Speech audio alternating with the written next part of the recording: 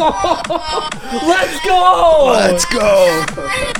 Yo, this Yodel kid is fucking huge. He is on fire. Wow, that's a fire song. Maybe that's what we gotta do, eh? Just go perform in Walmart. I was thinking about it. Your local Walmart will get you famous these days. Yo, this Yodel kid, he's at like 800 or 900,000 followers. I was just looking at that earlier. His What's he Instagram at? account. Oh, fuck. I think it was just under 900,000. Dude, when I checked like 2 days ago, he was at 750,000. So he's like blowing the fuck up. Wow. Okay, well, welcome to the show. Special guest this week. Too many yodels. A show about all things yodeling, boy. No, this episode we got our friend who lives in the same building as my sister and her fiance. His name is Jonathan. He goes by Jonnydrinks on Instagram, and he's a sommelier and an all-around super knowledgeable guy. Yes. It was a super cool episode, actually. If any of you out there are as struggling to pick wines or sort out some drinks and stuff like we are and don't know very much, just hop right in and Johnny breaks it all down for us. Because like on our show, like we're a show about all things 20-year-old, and I'd say this is a big 20-year-old issue. Not a lot of us know what the hell to do at restaurants. At the LCBO, we kind of just go through based on price, and this guy kind of paints having taste in a cool manner. You know what I mean? And I like it. I'm into it. Totally. It's cool to expand your palate. Have a little bit of knowledge of wine and liquors. What you're drinking. We go into it all. But anyway, also the perfect episode to announce the winners of our 2-4s. Sorry, we're a little late on this one, but it's happening today. So fire up the name generator, name selector. And if you're noticing, I'm going to say this beforehand, if the same person wins this as won our last event, it's because they're the only goddamn people commenting on all our podcasts. So don't hate us for not participating in these like super easy to win challenges. All right. So we have like 4 names in this one. The four names are in no specific order: Cole, Kristen, James, and Alex. One of those people is going to win a 2-4 for themselves and the person they tagged. So I'm going to hit this random name picker, and I swear to God, if it's Kristen, all right.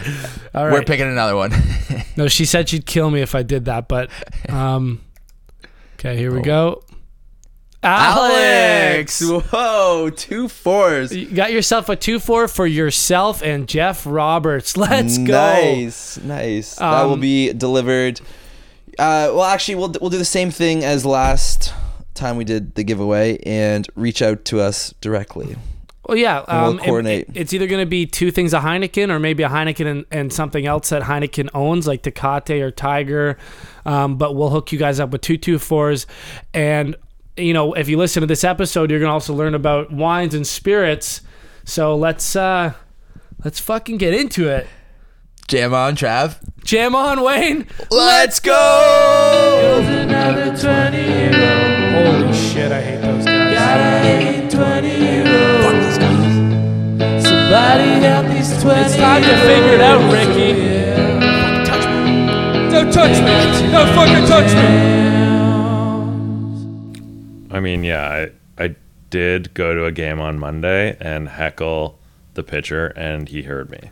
Yeah, I've heard this before, right? You were convinced that some guy in Texas, when you're at the MLB game down there, remembered your chirps after like months. Yeah, he was like 38, and I was like... Well, like when you went to another game in Toronto? Yeah, so I forget who the guy's name was, but he played for Seattle, and so they played in Texas when I saw them, and then they played in Toronto, and I saw them. Are you a Seattle fan? Is that... No, okay. Just coincidence. Like obviously, the one game I went to in Texas, it was Seattle. Yeah, it was a buddy's bachelor trip, and then I went to many games in Toronto, and Seattle came through, and he was, like old for the game, like older than Jose Bautista is now, and he was still playing. And you're convinced he remembered your heckles. So you're heckling I'm him. convinced that he remembered when the 10 Commandments were written. That's how old he is. Like, that's the kind of chirps. Like, he was at Jesus' birthday party, when they were wearing those like gold diapers. So like we were at the Jays game a couple weeks back, and I remember you telling me the story, and I'm like, no way he remembers your chirps. And now you're saying that this pitcher definitely heard your chirps the other day at the Jays game. I think his name is Ezekiel. Or no, Engel for the White Sox, Okay. the center Yeah, fielder. yeah. So I went around to get. So the thing about drinking and like being, like caring about what you drink, I can't drink like Coors Light or like Labatt Blue. You made me Your walk to palate's too 4. sophisticated. Yeah, he made me now. walk to fucking 4 different beer Yeah, stands exactly. at the Sky Dome just to get, or whatever it's called now, just to get a more hoppy, flavorful beer. So Do they even have? yeah, they have a lot of Goose Island, but Goose Island's a little bit too like malty for me. So I went around to the Budweiser WestJet beer gardens or whatever that is in the outfield. And so when I was there, I was like, oh, the center fielder's right there. So I started on him, and I could tell because he started fidgeting, and the photo they put up, Engel, he looks like an NSYNC Justin Timberlake. Adam Engel? Yeah, and I mean, we've got a bad reputation for using like Throwing racial water slurs and throwing water bottles. Yeah, Oh, he's fucked up. Look at that guy. and that's like a new version. But like, He I is was a like, bit of a ringer for Timberlake, eh? oh yeah, well he's got like a 21-year-old like beard, like Yeah, when you're oh, like, yeah. I'm Not too even 21, stubborn, like 17, and you Yeah. just matured faster than your friends? like a Quebec mustache. Yeah, Like but a on his chin. 12-year-old's Quebec mustache.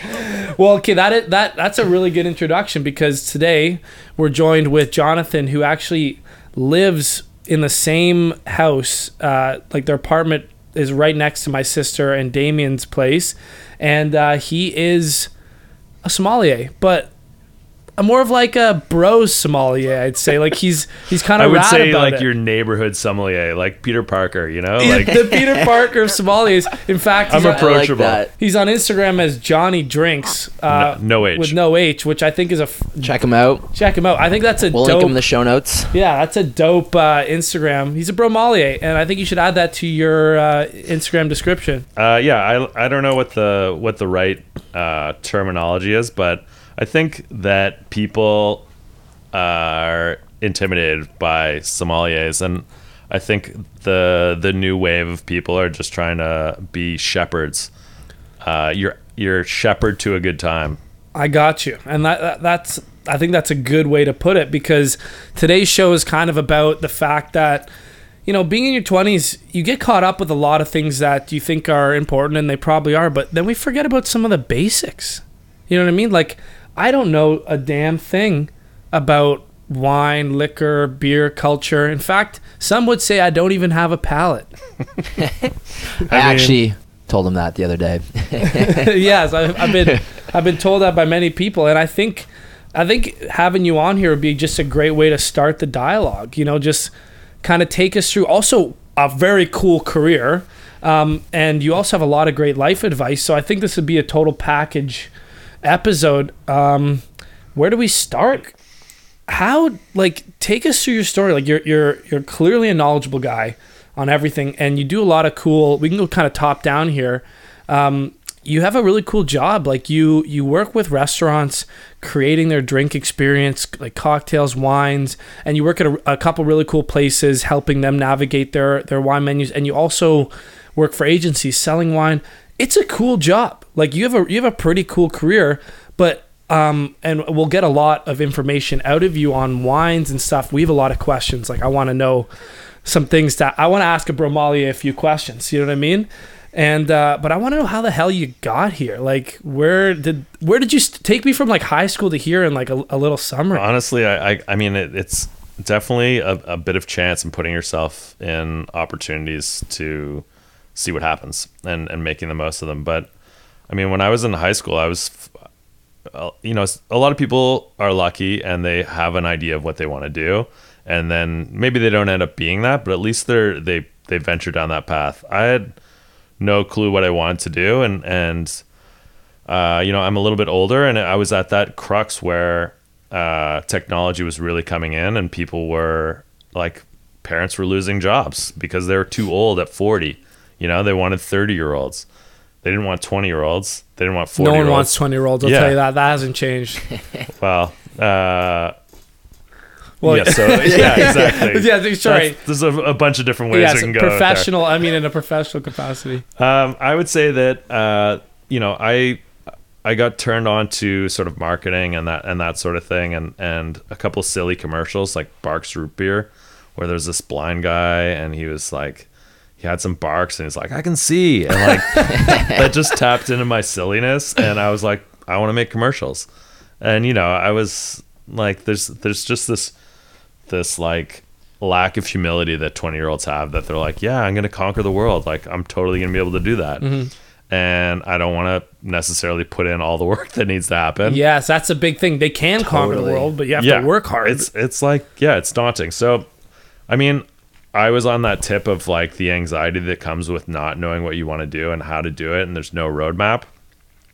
And it's great to see like what's available now, but then it was like dial-up internet, and like honestly, it's like the difference of 20 years, but it's crazy. Right, because you had this exact idea with your friends that we're doing right now with this podcast, but you had to, you were going to do a magazine because that was what was available at the time. Yeah. So we were gonna. So when I was, so I went. Anyways, Yeah, I took some continue. advice from a high school teacher to go to this program for media communications and marketing, which was a great program. But I got led down the sexy side of creative advertising, which is, it's like hella hard. Like to be that 1-2% of the people who are creating amazing programs. And a buddy of mine actually works for a top agency, and like to see all his awards on his desk and how clever he is, it's like inspiring. But It also justified your decisions a little bit. yeah, like if I was a little bit smarter, or like you know, I would have probably focused on the account side or whatever. Right, But because you're kind of sales and personality. I'm a Gemini, so I'm able to see both sides of the equation. And I think that most people hate on Geminis for being two-faced, they say, or like just split personalities. And I think it's actually the ability to be able to see both sides of the equation and mediate that is useful. But See both sides, like Chanel. yeah, Frank I guess. Ocean. Frank Ocean reference. Right. Sorry to keep throwing curveballs at you. I got called out by my girlfriend last night for like not knowing a bunch of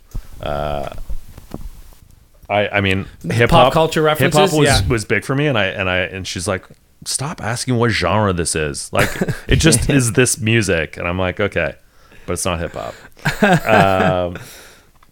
So I ended up whatever, trying to get a job in Toronto and Ottawa, and I ended up needing to pay some bills. So I got a job in a restaurant. They made me learn about wine, and While trying to support this marketing dream still after graduating. yeah. So I linked up with quite a few people that were on the entrepreneurial side, and we had this idea to pitch a magazine for people in their 20s. Like it was like called Upwardly Mobile or something. I Sounds don't so know. familiar. And you're saying this was like 15 to 17 years ago? Yeah, I guess that sounds like a long ass time ago. It feels like 5 years ago, but yeah, it would have been early 2000s Yeah. when So people about 15 just started to having 17, cell phones at like 12, and payphones started phasing out. And this wasn't just because it was a good idea. Was it also because you guys were also trying to figure things out? Yeah, like I think, you know, it was just at that cusp where like the structure of what you could do with your life, it was not like chasing a gold watch and getting a retirement. It's like getting a pension from your employer. Like that was all crumbling. And so, I mean, it's a super daunting thing when you're trying to figure out like how to talk to a girl, or like get a guy to call you back, and then take that to the next level and like get a job, or like figure out what you're going to do with your career When things are changing so rapidly. Yeah, like it's crazy what's happening now. Like, I mean, what are like my nephews who are 12 and 5, like what are they going to do? He watches like videos on how to build Lego, and I would just stare there like stand there staring at my Lego being like, fuck, what am I gonna do with this? And he could just watch it like a YouTube on how to build a dinosaur out of it. And like, is that not the best job you could ever have, is just like building Lego? It is on a real YouTube? job. Yeah. Like YTV personalities are now just like, yeah, I've got a YouTube channel and I build Lego. Well, that's what this whole podcast is about. The fact that you can literally, because of technology, you can get a job doing anything. Like, if you really wanted, but nothing at the same time. If you were really passionate and you really wanted to have a job about giving high fives to people, you could literally start a high five YouTube channel. Like how to look at someone's elbow. Yeah. And follow through. And then compilations of you high-fiving strangers could go viral, and next thing you know, you're a paid high-fiver. So then you sit here and you're like, what the fuck am I going to do that I'm passionate about? Because you can do anything. Mm-hmm. And I think a lot of this was about narrowing it down into certain things that you have advantages in. I think the fact that you were able to narrow it down to wine is a bit of a reflection of that journey. Yeah, I think I didn't even necessarily narrow it down. I just got turned on to wine, and it was an easier thing for me to sell than convincing someone to shampoo 3 times a day. And you know what I first started really noticing is people would go to a restaurant and not really know what they were doing. Like, do they need to spend $100 or can they spend $60? And like we were talking about earlier, it's all about if you want a Napa cab, or if you want... What was that, sorry? If you want a Napa cab. A Napa cab, okay. So Cabernet Sauvignon is the grape from Napa in California, is like, I want a house in Forest Hill. So if you want that specific thing, it's very hard to find that at a lesser price. Because there's a lot of people that want the same thing. So supply and demand, that house is going to be hard to get. It's going to be expensive. Yeah, if you have $1 million, you're probably not looking for a house in Forest Hill. No, you're looking for... like a room. Yeah. Like maybe a box. Maybe you can get a room in the garage. So it's the same thing in going to a restaurant. If you want to spend $60, like, don't look to California, because you're gonna get a room in a house. Like, look to Spain. Look to other things. So I found like that was sort of a worthy use of my time, and then I was also able to, do other ventures. I started a website with some DJs, and we put up set lists, and you could download that. So you were trying to tie your marketing training still back into the arts and that sort of thing. So was it kind of like a slow transition? Like, were you kind of like pulling everything, you know what I mean? Like, you had your side hustle and your marketing, and then over time they started to blend into what you're doing now, you'd say? Or yeah, so one thing I always wanted to do, and sat down with my parents at dinner, and I was living in Ottawa, and my dad was like, did you know that Ottawa is the second coldest capital in the world? He's like, we need to get the fuck out. He's like, winters suck here. And I was like, winter's coming. Yeah, exactly. So he put me in touch with a cousin of mine who lived in Bermuda, and she had worked in advertising world. She put me in touch with someone else who did restaurant hiring. Cool. One thing led to another, and I was walking into taking over a wine program of 400 bottles, award-winning list, and I knew one wine on the list. At what age was this? 24. So 25. You were thrust into... I rocked up, I had a work permit, and like that was it. And they were like, here's the wines. Give me a 30-minute overview of how to find the wine. And then the owner was like, okay, so go talk to my buddy over there. He wants a wine. And it was sink or swim moment. Yeah. You had no idea about any of these. I knew something, but the thing about wine that I'm constantly reminded is the more you know, the less you know. Like, you just keep finding out that you don't know anything. And I mean, I'm sure that's the same in any profession. Like, the more you dig down, the more you realize how much more you can learn about that profession or sector of life. So it was a sink or swim moment, and then I spent, I don't know, like 10 hours a day in restaurants and another 4 to 5 hours like just researching and reading and consuming myself with something, which I think was great for me at that time in my life, because being distracted with trying to do a bunch of different things was good, but it wasn't getting me anywhere in any of those things. Mm-hmm. And being able to focus in and just dig down, and I ended up working 12 shifts a week for the first time, where people in restaurants are often like begging for shifts, working 3-4 shifts. That was it. I was salary. I worked as much as I wanted, and I got out of it what I put into it.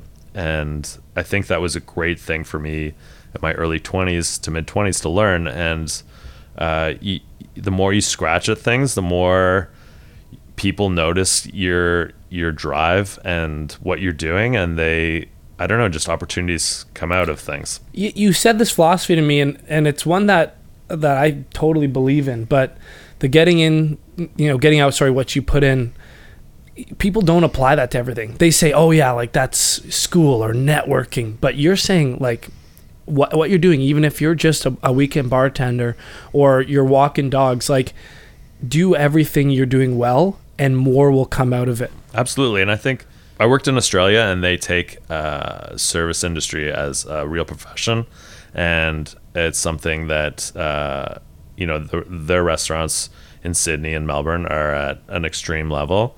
And I think the States as well, where you've got people who are like, so I'm a sommelier. It's people have watched the documentary Somm. Like there's a lot to learn, and it's really intense. I've watched that. It's cool. Do you think that people in Canada don't take people in the hospitality industry as seriously as other places in the world? That's probably like a topic that could be its own podcast. I think that I think the people in restaurants don't.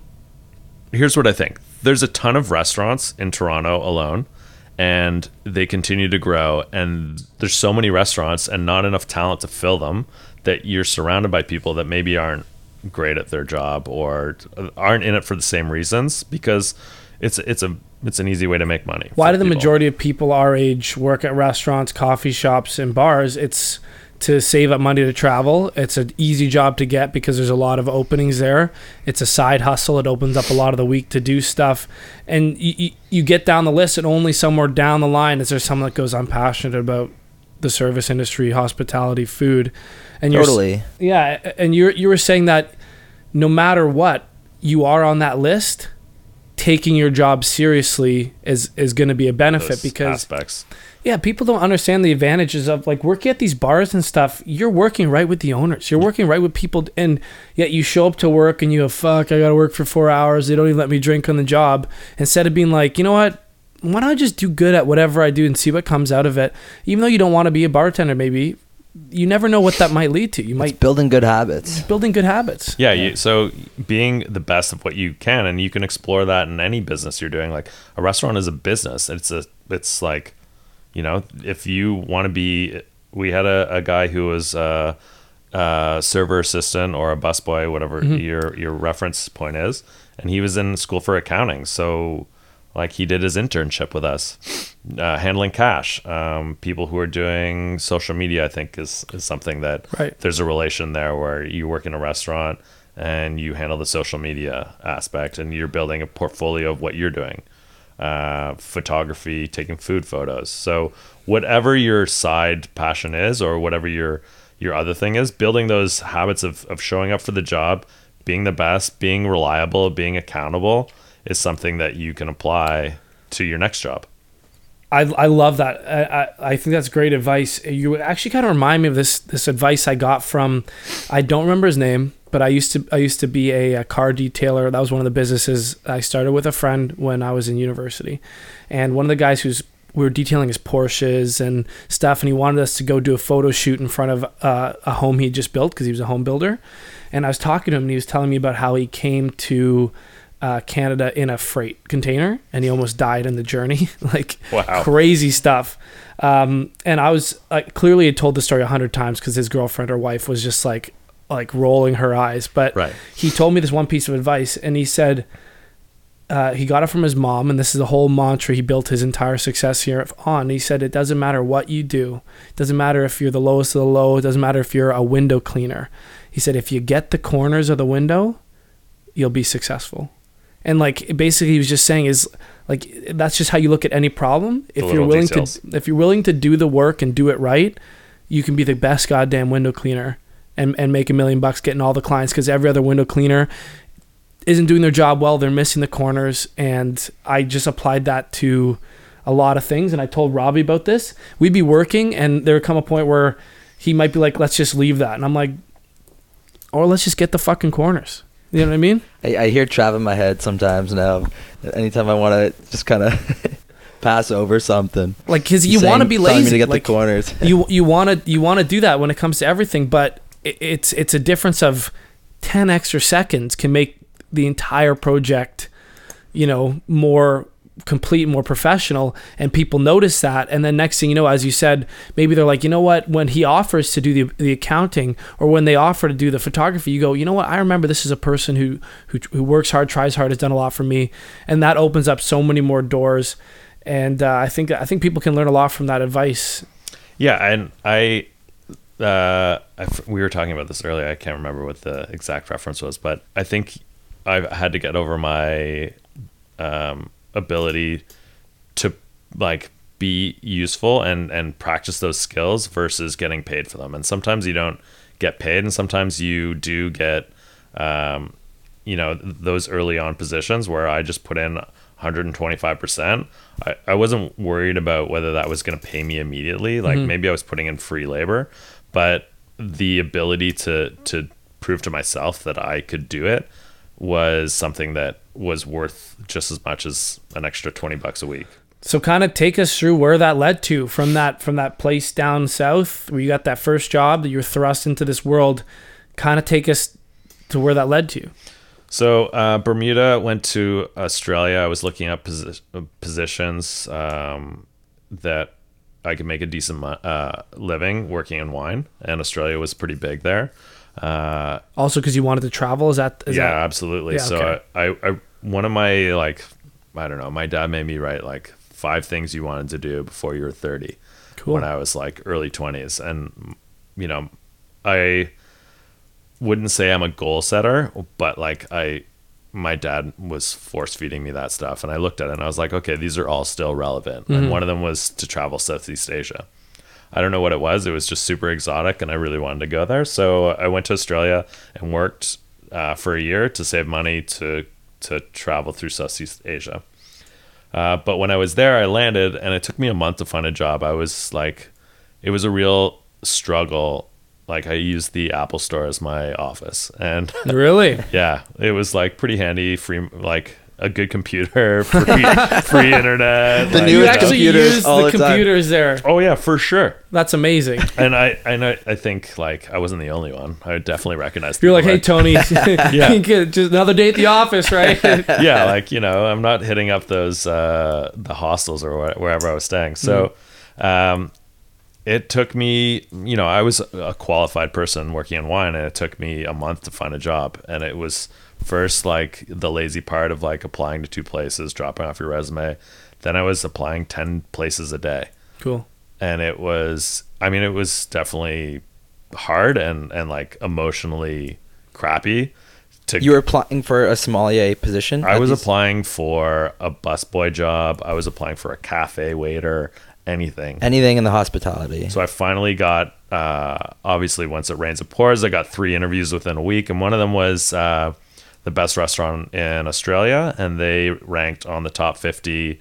There's a San Pellegrino best restaurants in the world list, and there's a top 100, and then there's a top 50, which was sort of the creme de la creme In the world. So we ended up being 44th on the top 50, which was pretty great. Wow. And it was like, it was a big thing because, most people that work in the restaurant industry love that rush. And usually if that rush is happening, you're not in control of your environment. And there it was all about being in control and like every ingredient was under control, every part of the experience. Yeah, we used a pencil and a piece of paper. You would have to write down the time you ordered your next course and what time the next course was delivered. And the manager would just go through and it was a clipboard and scan the whole thing and immediately knew everything that was happening in the restaurant. There was like a step for everything. And it was crazy, like how organized the whole experience was, and that's the level. That's how you get be. to top 50 in the world. The level of professionalism you're talking about that sometimes lacks in bustling cities that are growing restaurants like crazy. Well, sure, or any business really. And you were the wine guy at this restaurant? Yeah, what I job was- did you apply for? So I started off as like a food runner. Oh, really? Because they were like, okay, that's great. So we're gonna put you on this station, and then you're gonna advance. And so there was usually you had like a 3 or 4 table section with one waiter and one sommelier, and you worked that experience. And so it was like, so it was. I mean, it was great. You looked out on the harbor bridge and the opera house, and then on like oftentimes there'd be fireworks in the Sydney harbor, and it was pretty. People were dropping. This was a bougie place, yeah. Yeah, it was. Yeah, it So was. you started as exactly as a food server or a food assistant, waiter's assistant, and you did exactly what you just told us to do. You took your job seriously. You told them about your interests, and you eventually did such a good job that they allowed you to take on more responsibility. And where did that get you at that restaurant? Yeah, so I had already been running wine programs at that Right. that portion and been a manager, and so they. You progress through 2 weeks of learning the food and being able to drop it. I mean, the chocolate cake had 8 layers and 30 ingredients. And you knew them all. It was challenging. List them right now. Yeah, I mean, there was like things, and you're working on the other side of the world. So an abalone, like what the hell is an What abalone? is that? It's actually, it's like You still don't know. Yeah, it's kind of like a massive scallop. And then I was also trying to learn wine, and it was great. I worked with sort of an amazing group of people that went on to become master sommeliers and stuff like that. And then I came back I worked in Berlin for a bit, traveled through Southeast Asia, which was amazing. And I think, everyone says it's a cliche, but getting out and traveling and seeing the world and putting yourself in positions of struggle, like I was broke. Like you go through being broke and using Apple stores as offices. Yeah, and like how are you going to survive? And you learn different survivor skills that you don't have when your parents are like around the corner. Like getting money wired to you, it still takes a week. So you got to eat. Yeah, and you got to eat. And you mentioned master sommelier there. Yeah, That's the highest level, right? In that's Somm? like being a top-notch neurosurgeon. Yeah. Like I mean, that's what they're going for in the movie, right? yeah, they're In going Somm? for that, and I worked with Jennifer Huther, who was first female sommelier in Canada and the third master sommelier, and Yeah. she was in that movie. Oh, no way. And they were like, "Oh, do you want to be a part of this movie?" And she's like, "Are you fucking kidding me? This is like a hard ass exam. I do not need to be videotaped." Videotape taking this exam, yeah. Has that ever been a goal of yours to get that designation? That's a super expensive thing, and you're talking about $100,000 to $150,000 to invest into What? that to go through that process? to get through that. And I struggled with like continuing on, and you see the dedication that those guys are putting through, and I think all of them, like their relationships ended up ending. Really? They like got their masters or whatever, and then that was it. Like their girls were like, "I'm not going to leave you now, but I will be leaving you soon." Does it pay off? So you Yeah, put that for much sure, into for it, sure. and then afterwards, I being a would master say, sommelier. In a lifetime. putting 20 grand away in a savings plan and like investing that is probably a better use of your Or putting 150 grand Oh, in investing yeah, that. exactly. Well, I mean, like, does it pay well afterwards? I mean, it pays well, but I don't know how much more you get paid to whether that breaks that even. Do you have that same or like, can you try wines, do blind tastings and stuff, and Oh yeah, tell them what region they're from, and that's the whole essence, and that's that's something that you fine tune and you train. But yeah. I mean, on a basic level, if you brought me 4 wines, I could probably figure them out. That's what we should have done. Oh well, it's a Sunday That's the morning, next or episode. it's Sunday early afternoon. I think the best we could do right now is a shot of Espolòn. Oh, but the one thing you reminded me about. First of all, yeah, let's do a shot of Espolòn. Should I just airmail you this bottle here, or So wait, are we just gonna shoot this from the bottle, or Yeah. do you have glasses? Are we glassing it? I like bottles. Just Is that, shots is that with below you? Difference of 20s. Yeah. No, it's cool. Get maybe- this Spromalia Maybe we'll glass. just use the glasses. So let's just take a short break here to appreciate this tequila with a expert. Okay, so here's the other thing. The Europeans say you've got to look each other in the eye when you cheers, and We just looked each other just in the gotta- eye. and then you have to drink after. Okay. It's pretty good. Yeah, that's good. Is this a tequila that you drink? For sure. I think Yeah. it's a reposado, which means that it's been aged a little bit in oak, so it adds some creaminess and some vanilla, some oak, and it just rounds it out. Yeah, I got all those notes as well. Did you? Yes. I'm just checking my notepad here. I had vanilla, oak. Yes, right there. I'm Tastes like the curious. stairs. Yeah, it tastes like. Is there an equivalent to a sommelier for like spirits and stuff, or what is the equivalent? You know, I worked 'cause with a I'm guy master who was the spirits only person. tequilier, and so part of being a sommelier is spirits, sake, Yeah, beer, that was going to be another question of storage. mine. Does that all sort of like they teach you all that stuff as well as becoming a sommelier? Yeah, so you have to learn. When I was taking it, it was just when it was sort of changing the era. You had to learn like all these weird whack things and like weird cocktails like horse's neck.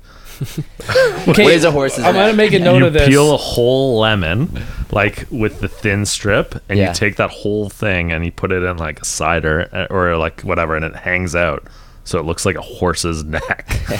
Fuck. There was another one with equal parts Guinness and champagne. No way. And what's that called? I forget, but now Goulash. it's often used with cider and Guinness. Yeah. So We can Google it. We can Yeah. put it in the show notes. we can just Google that. We don't have to like get it out an encyclopedia like when I was a kid. Yeah, but I totally lost track. We're gonna think Google we're on that a pause. champagne Guinness one. Um, But no, we were gonna go back. So Well, let's first things first. How do we appreciate this? How do I take this tequila properly? Because I'm very tempted to put the rest of this in my face. okay, so there's a couple things on how to taste, and like maybe we're putting the cart in front of the horse, but we can just talk about it, and then we can sort of start from the beginning. But when I always say to people to use references that mean something to you, because I mean, when you get to the next level, like you're using notes that we all agree on, and it's agreed lexicon, so that we can understand each other. Standardize it. Yeah. Yeah, like when you look at a color, it's not the same. But if I tell you what you're looking at is this color, then we all agree upon it. And the same with like smelling and tasting things. So, do I know what tar tastes like? No. But I've tasted something in wine, and we all Agree that that's what fine-tune tar that's yeah. what you get from tar. I know Robbie's tasted tar. Ed, Tar and tobacco. No, when you and- hit the asphalt that hard, I think you tasted a little bit of tar Yeah. when you hit that. fuck, Robbie wiped falls a out. lot, but So yeah, so there's like, certain berries, but you can talk about raspberries, for instance. You buy raspberries right now, they're kind of not really tasting like much, or they're underripe, or they're overripe. So you're looking for those things. And like you have a you have a background knowledge of the ingredients or stuff that's used to flavor each of these spirits and stuff. For sure. So you're kind of looking for those things. yeah, and When I've you're- also built a muscle memory of what like a lime, like scratch and sniff, like what a lime zest smells like. Yeah. What the flesh of a lime is like. Difference in citruses, so lemon, lime, grapefruit, passion fruit is something you get a lot in New Zealand Sauvignon Blanc. Passion fruit and green bell peppers are Crazy. something that are pretty like And passion fruit's a super aggressive tart thing. But this, you're getting a lot of oak, which is baking spices like cinnamon, cardamom, nutmeg, vanillin. I'm getting a shitload of, I'm going to be honest, I've been huffing on this for a little bit. I'm getting a shitload of vanilla from the top end of the glass. But then when I smell the bottom end, and when I say the bottom end into the mic, I mean like the glass is tilted. So imagine I'm like moving my nose from the top of the glass to the bottom of the glass hole. It smells completely different. Did you say glass hole? I caught that too. Is that a new thing? Like the Your glass mouth hole of the glass, Yeah. the area you drink out of. If you were to rest the top of the glass on the top of your nose and then move it up towards the top of your head. Yes, that's Yeah. exactly what I'm doing, and it smells different. It's like the bottom smells like chemicals and gasoline. The top smells like vanilla and happiness. Yeah, I mean, exactly. So use words that make something to you. Like it's got some warmth to it. It's got a little bit of like, I don't know, molasses cake or sort of like those baked goods that you get at Christmas. But I mean, it's got a smoother finish to it. I mean, tequila is kind of like pretty random. Yeah. Like you're not, You don't really know what you're getting. for 100% agave is a plant, and it's revered for making great tequila. So you can get a good bottle for $40, and it's better than getting a $25 bottle, and you're gonna thank yourself. So the cheaper bottles of tequila that aren't 100% agave, what are the fillers? What do they use? They can just use anything, like grains and other shitty cheap spirits, like cheap grains to make it like. What they're distilling could be agave and some wheat or like oats, or you know what I mean. Like, it could be anything. Which is whiskey. Yeah, I got Yeah. you. Okay, cool. It's more like a quality designate. Like we're gonna make some fine garments. and I'm doing my best to have a palate with this. I would just not worry too much about it. It's just got a better finish than a shitty tequila. Yeah, you know what? And Pretty good. Splone, Smooth. so I like just a little shout out to Splone if you want to sponsor us with tequila. This is the second episode we've used it, and great results. We'll keep using it forward as well if you sponsor us. Splone gets you there. I guess I should have brought my own sponsors. Oh yeah, who sponsors? I roll deep. You roll deep with sponsors. You're the plug. Yeah. I mean, I got to give a big shout out to my boy Marcus with Tito's Okay. Handmade Vodka. Yeah, Absolutely. yeah. I know a That's- lot of that's a great gluten-free vodka. girls that get messed up on that stuff. Yeah, gluten-free. So here's the other thing is that all alcohols, basically, whether it's made from gluten, I don't want to get into too much of an argument with people, but maybe just do a little bit more research, because when it's distilled, that gluten aspect's gone. Listen, WikiFacts says otherwise, dude. I mean, I'm pretty sure. Can you still use Wikipedia as a footnote? And I think it's gotten to the place where Wikipedia is an acceptable citation in high schools, but not universities. I'm not sure though. People tried to reject it for the longest time. But yeah, no. So you wanted to talk about? We have questions for you. Yeah, As the exactly. Bromalier. Yeah. Like, Okay, so we were sort of talking about this in the car. Yeah. I brought this up, how I am automatically drawn to California Cabernet Sauvignons because that's what my parents drink. That's what I know. I look at that section. So in if the you like LCBO. California cabs, which most people do, and we talked about it, California is a great brand, and the dollar does not equate here. You're not getting the best value. If you're gonna spend $20 and go to California, it's not gonna be. It's like drinking a $10 bottle from somewhere else. right. So I would how look do you at branch Spain. out from that? Where's some good places to start looking? So Or maybe Spain like a is- couple wines that like we can... Rioja is a good region in Spain. Ribera del Duero. Spain has that climate that is similar to like California, where it's dry, it's warm, it's sunshine. Spanish people are like, they're living a good life. Mm-hmm. In Rioja, they use American oak, so you're getting that sort of that glossy effect of that you get in California wine that sort of smooths things out. And there's a couple at the LCBO that are often like $12 to $16 that have that sort of fruit forward, smooth, like silky finish. So that would be a good opportunity. And you guys have a Facebook page, right? Like I can, Yeah. I can just list some specific things. Yeah, that'd be Double awesome, back on. actually. Because why this is important is because I think a lot of 20-year-olds do this, and I do it as well. I look at what my dad drinks. He drinks Pinot Grigio. And when I go to a restaurant and I panic, I'm on a date or something, I'm looking at the wine list. One, I'm going for the second cheapest wine because I think all wine's the same because I have no palate and I don't want to spend $60. Also, sorry, I'm just getting a phone call here. Also, I only know what my dad drinks, and I'm like, okay, cool, I'll get a Pinot. But I'd like to be able to go on a date and exactly what you just said, have a little bit more of a palate so that I can impress my date as well as getting good value, and it's not just like throwing shit into the fan and hoping we get a good wine.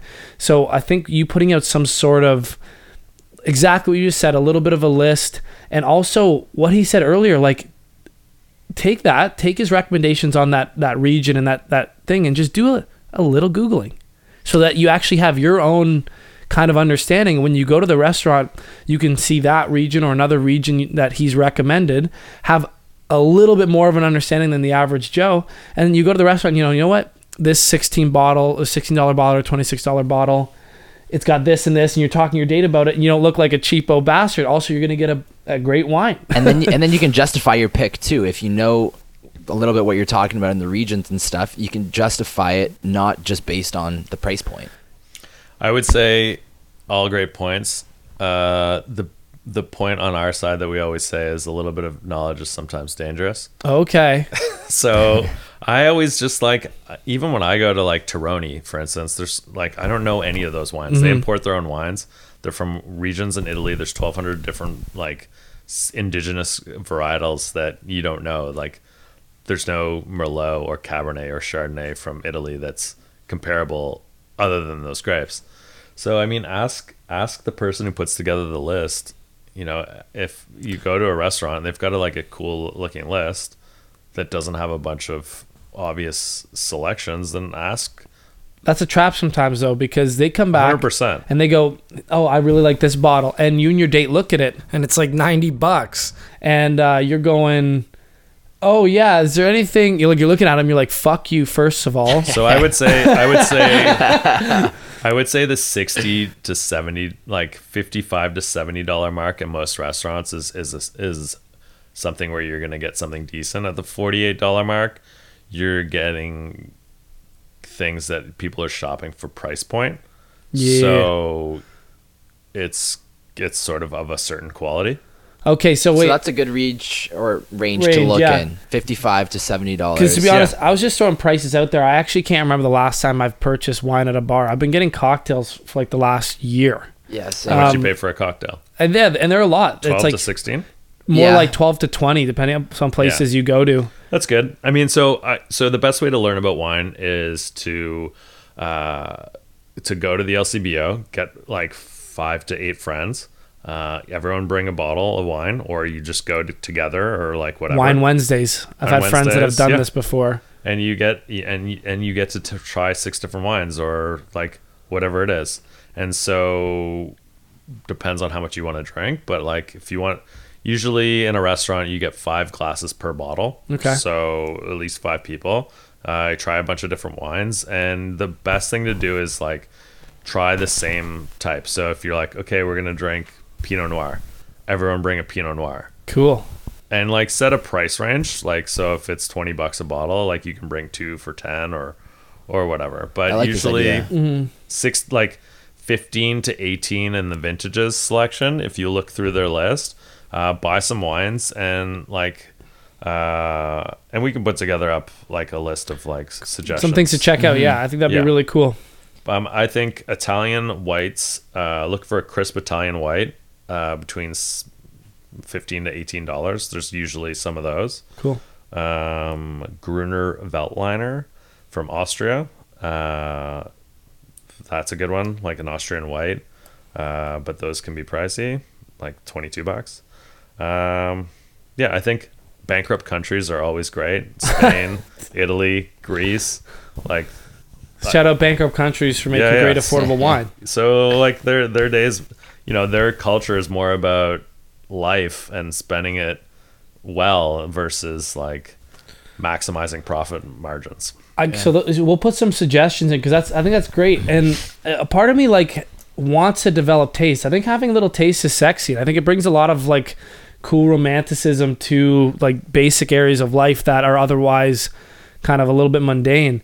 So, and like, okay, wine prices. So when you're at the restaurant, this is a question I have, because I go to fancy restaurants occasionally, trying to press someone, and maybe we order the $40, $50 wine or the $60 wine because the cocksucker recommended it. And he brings it over and he offers it to me like I know what the fuck I'm doing.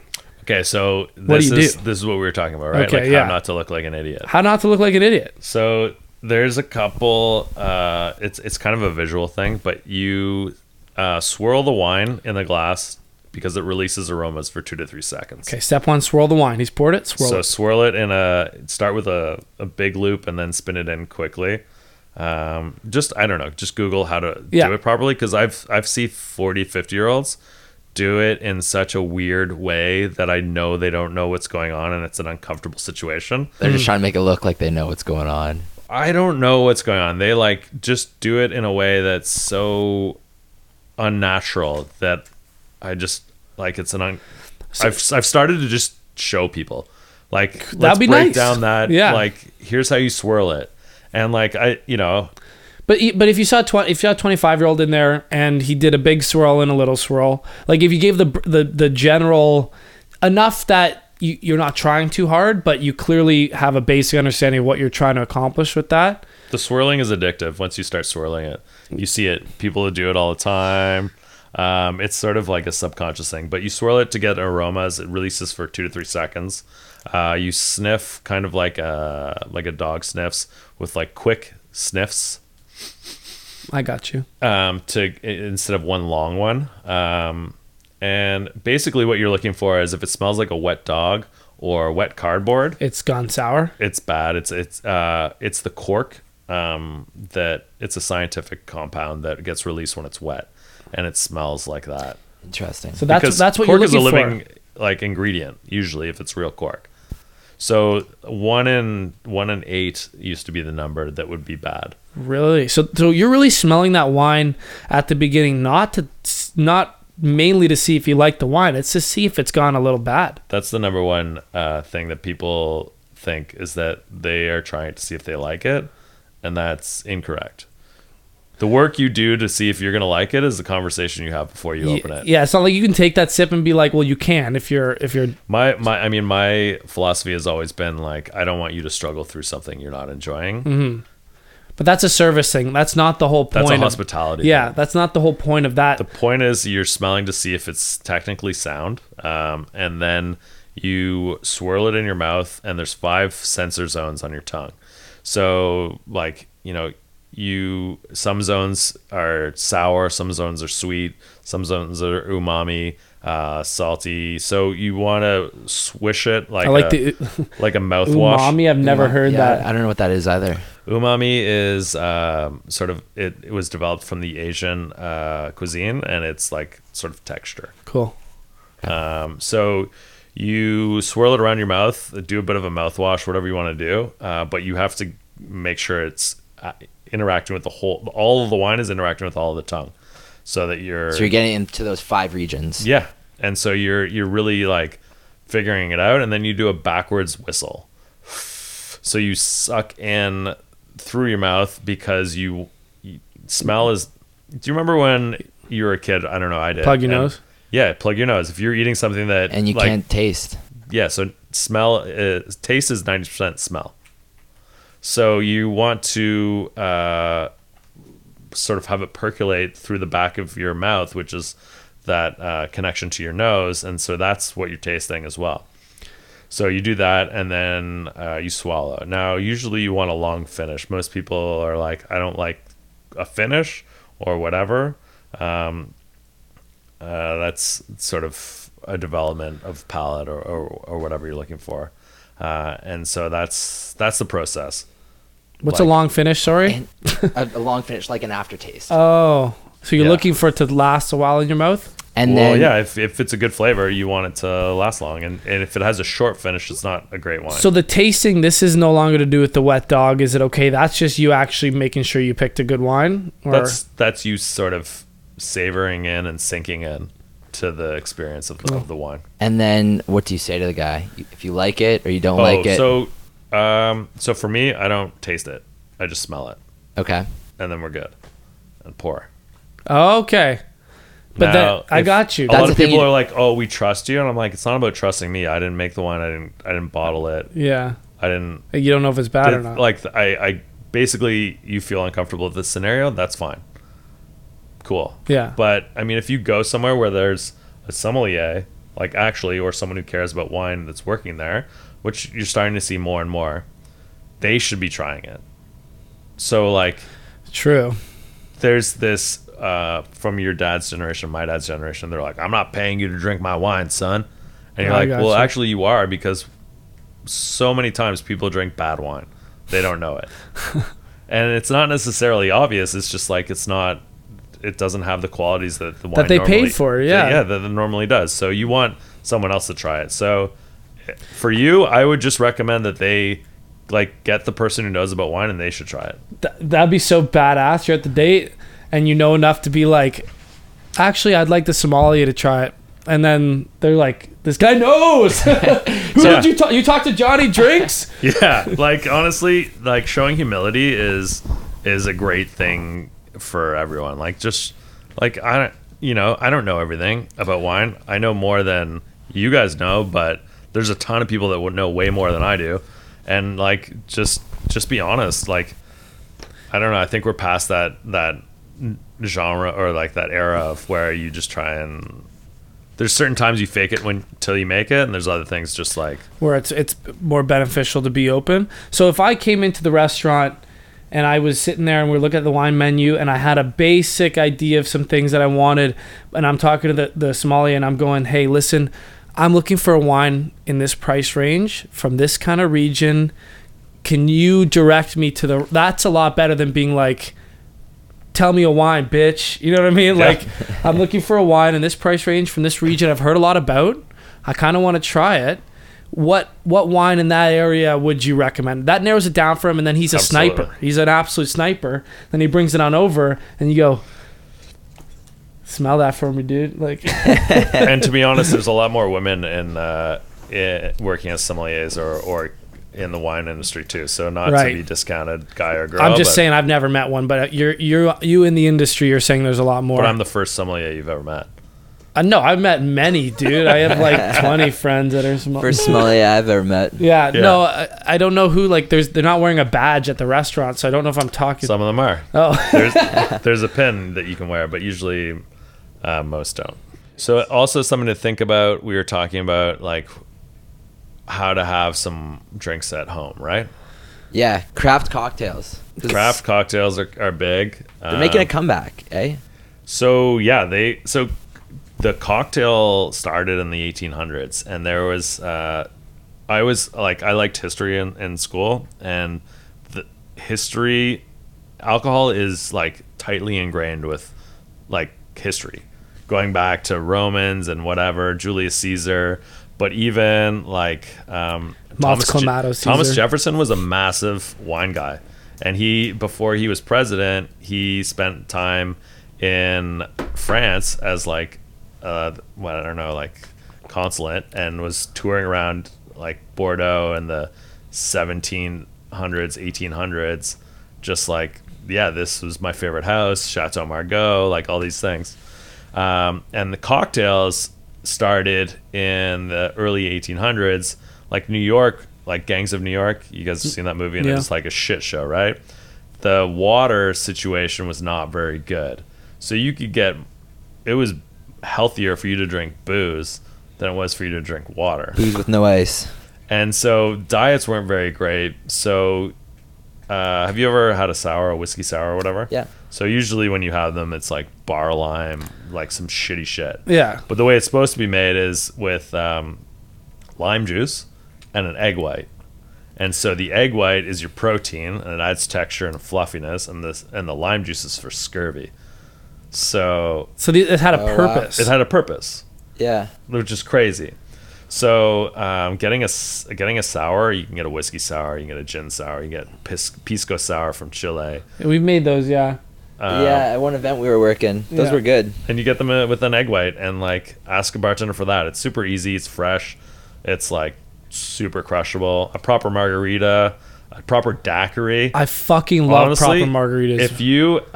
If you go to a cocktail bar and ask for a daiquiri, that's like the bartender way to decipher. Like when bartenders go to other bars, they ask for a daiquiri to see if they can make it properly.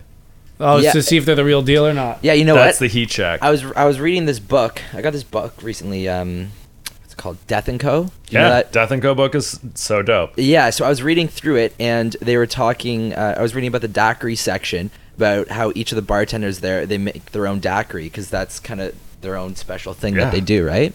It's so daiquiris, like, come on. And tiki drinks are my jam. Like a little bit sweet, citrusy, like rum. Yeah, like What that's are great.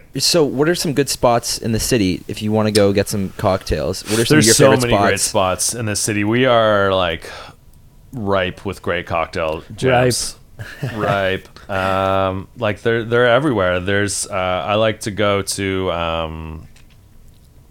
Dialo. I like to go to the Pineapple Bar on Bloor in Ossington. I like to go to I don't know. There's like Have you ever been a shit bar tons. chef? I've been to Bar Chef a couple times. They make some wild drinks Been there. to Bar Raval as well. Bar Isabel, El Rey, if you like mezcal. All right, that's the one Eli keeps talking about. It's in His buddy's, Kensington. his buddy's place, sorry? His buddy's place, yeah. Yeah. Well, what I'm thinking is, you know what, like, we've covered a lot. I think we covered, like, your career and kind of life and some good philosophies there, as well as, like, answered some basic questions about finding a good wine, how to handle the restaurant and stuff.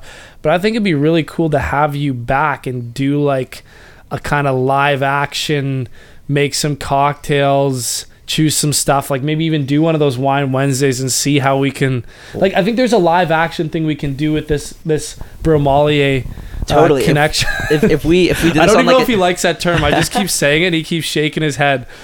on like a Saturday afternoon or something, you know, we did something like this Yeah. as well and made a whole bunch of cocktails and I think that'd be a tried a bunch blast. of drinks. I think that'd be super fun. Yeah, let's do it, and let's bring back some like some varied people, like some people who have some interests and some people who don't Yeah, know get what a the group fuck's up. going. Yeah. That'd be super fun. From- Another thing as well, you were talking about you were going to expand on some stuff that you can have at home. Oh, yeah, some so- ingredients that you have to make yourself.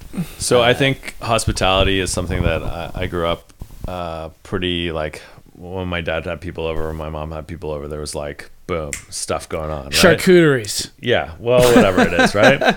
So I always had like some wines. I have like 10 cases of wine at home, and most of that stuff that I like, it's not everyday drinking, but I would keep like a like Chilean Sauvignon Blanc. You can get a magnum of that for like $15, $20 in the LCBO. Keep that in the fridge.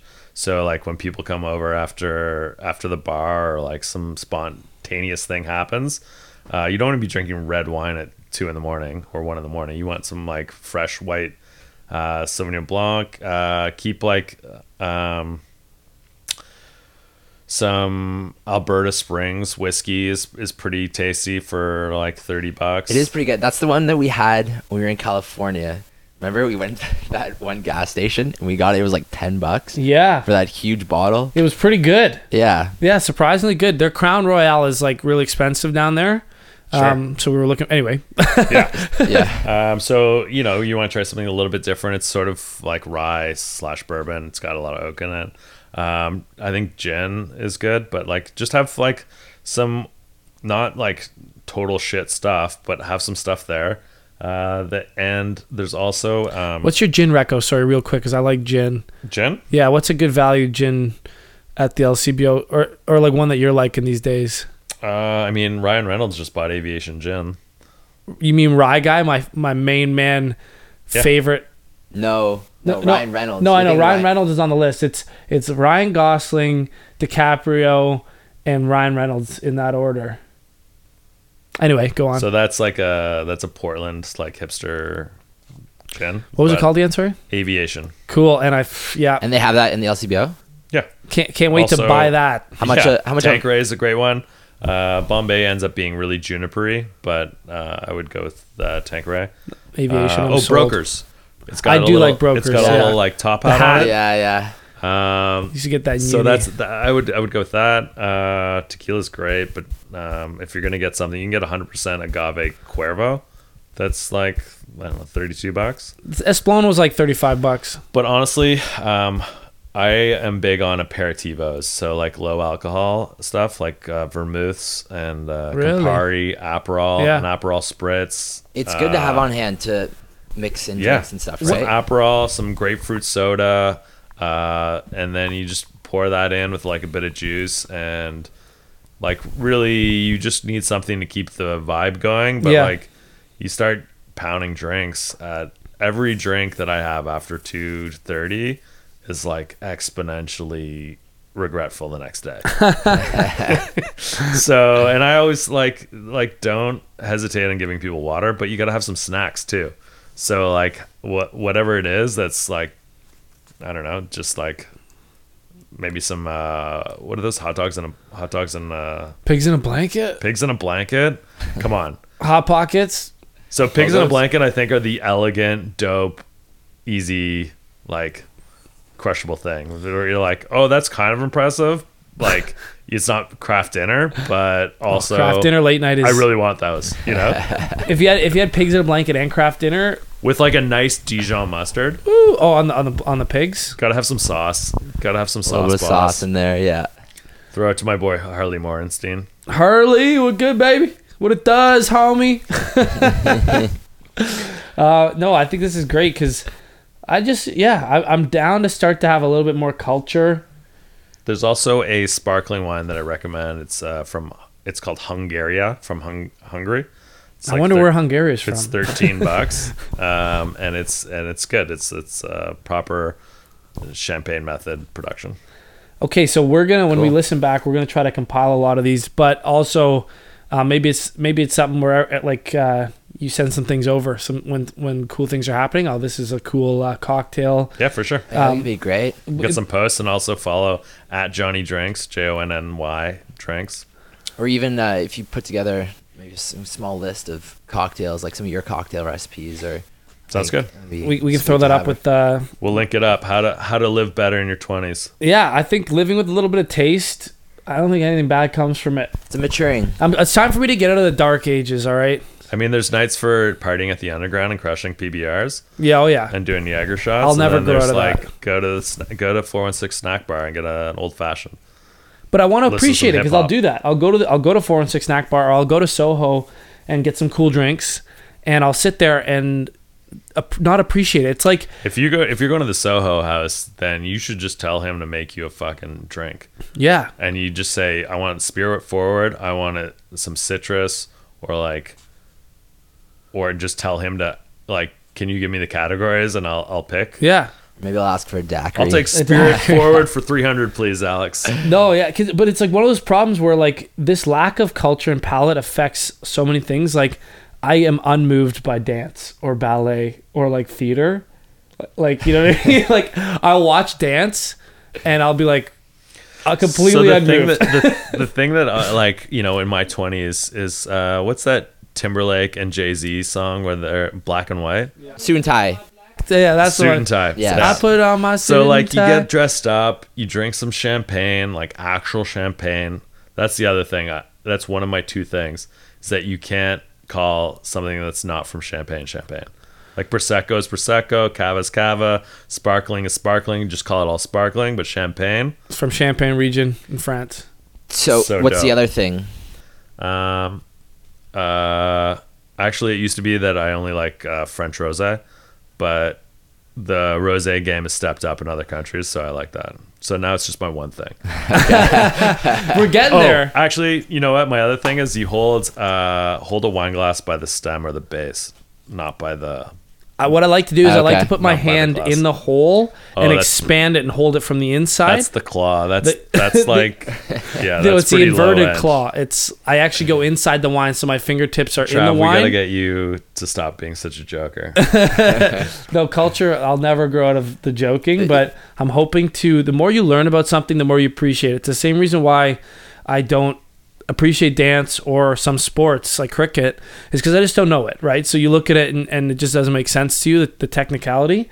And I think the more you start to pay attention to wines and drinks and food and dance or whatever and fashion, you develop an appreciation. It becomes more enjoyable, and you get that next level of enjoyment out of life that I think a lot of 20-year-olds are glazing over. Yeah, That's and well said. yeah, I mean, it's a good thing to explore. It's one of those things that to learn more, you got to drink more, and so it's way more fun. interesting. Can always drink more. You can always Yeah. drink more. Yeah, it does make you feel a little less bad about drinking Esplon. But man, I think that was great. I don't think there's anything we didn't cover. Is there anything you wanted to kind of throw out there? Yeah. Do you have any last minute tips for? I or- don't know. I mean, I would say always be respectful to the bartenders and the people serving you. I agree. Because when we get drunk and whatever, but just always respect that people have a job, and always ask questions. Like you can just learn so much more from engaging in a conversation with someone who's behind the bar or is helping you with the wine. And it's great to do a lot of research when you don't have to, like, not at a restaurant. So just get a group together and like, we're gonna learn about Pinot Noirs today, and we're gonna everyone bring a bottle over and we'll have some fun. Yeah, like it sounds kind of dust a little bit when you first think about it, like book clubs or like wine clubs. But I bet you if you ever did a book club or a wine club, you'd have a fucking time. You'd have a blast. Absolutely. Let's get wasted on a Wednesday. Yeah, exactly. Try a And bunch of most wines the people, and become it's a like little bit the more same cultured. thing. It's like book club is also wine club. Yeah, right. I wonder if we could do some sort of Too Many Jams wine book club for like self-help, maybe like a podcast wine and book club. Good ideas there, but dude, thanks so much for giving us like a couple hours of your time here on a Sunday, and I hope like we can do something cool in the Moving future. forward, yeah. That'd be awesome. For sure. Yeah. Thanks, we'll dude. have to do an FAQ, a question answer. Yeah. He wanted us to set up some like phone-ins, and I'm like, what do you think we're running here? Like, this isn't a fucking like Kiss 92.5 radio show. We don't have that kind of tech going yet. Not Hi, yet. my name is Bob, and I really Bobette? like vodka, and I'm just wondering if I should drink it with something else. And you're like, yeah, like we don't have that tech yet, but Bob was a really bad choice Bob for sounds that voice. underage. Yeah, Bob sounds like a child. Oh yeah, so you have to be 18 years older to consume this, 19 years of age or older to consume this podcast. Yeah. Are people in Quebec actually listening to this? No, but we have, maybe actually, it only tells us the It's weird. country. We have people listening in Ecuador. Yeah, so shout Shout out out to Ecuador. Ecuador. Yeah. Yeah, we have Some and aguardiente. and Japan and the UK. Shout out to Japan. Watch the documentary The Cove. Just check where your blubber's coming from. Yeah, I've seen that. We're I thought pretty that was much China. worldwide. I thought that was China. No, it's in Taiji. I just watched it yesterday. Yeah, shout out. Where else? Where else? Shout out States. Yeah, whatever, dudes. Shout out States. Canadians. Fuck Canadians. No, I think that was great, and thanks so much, and we will see you Next next Tuesday. Well, not you, Jonathan. Like Prost.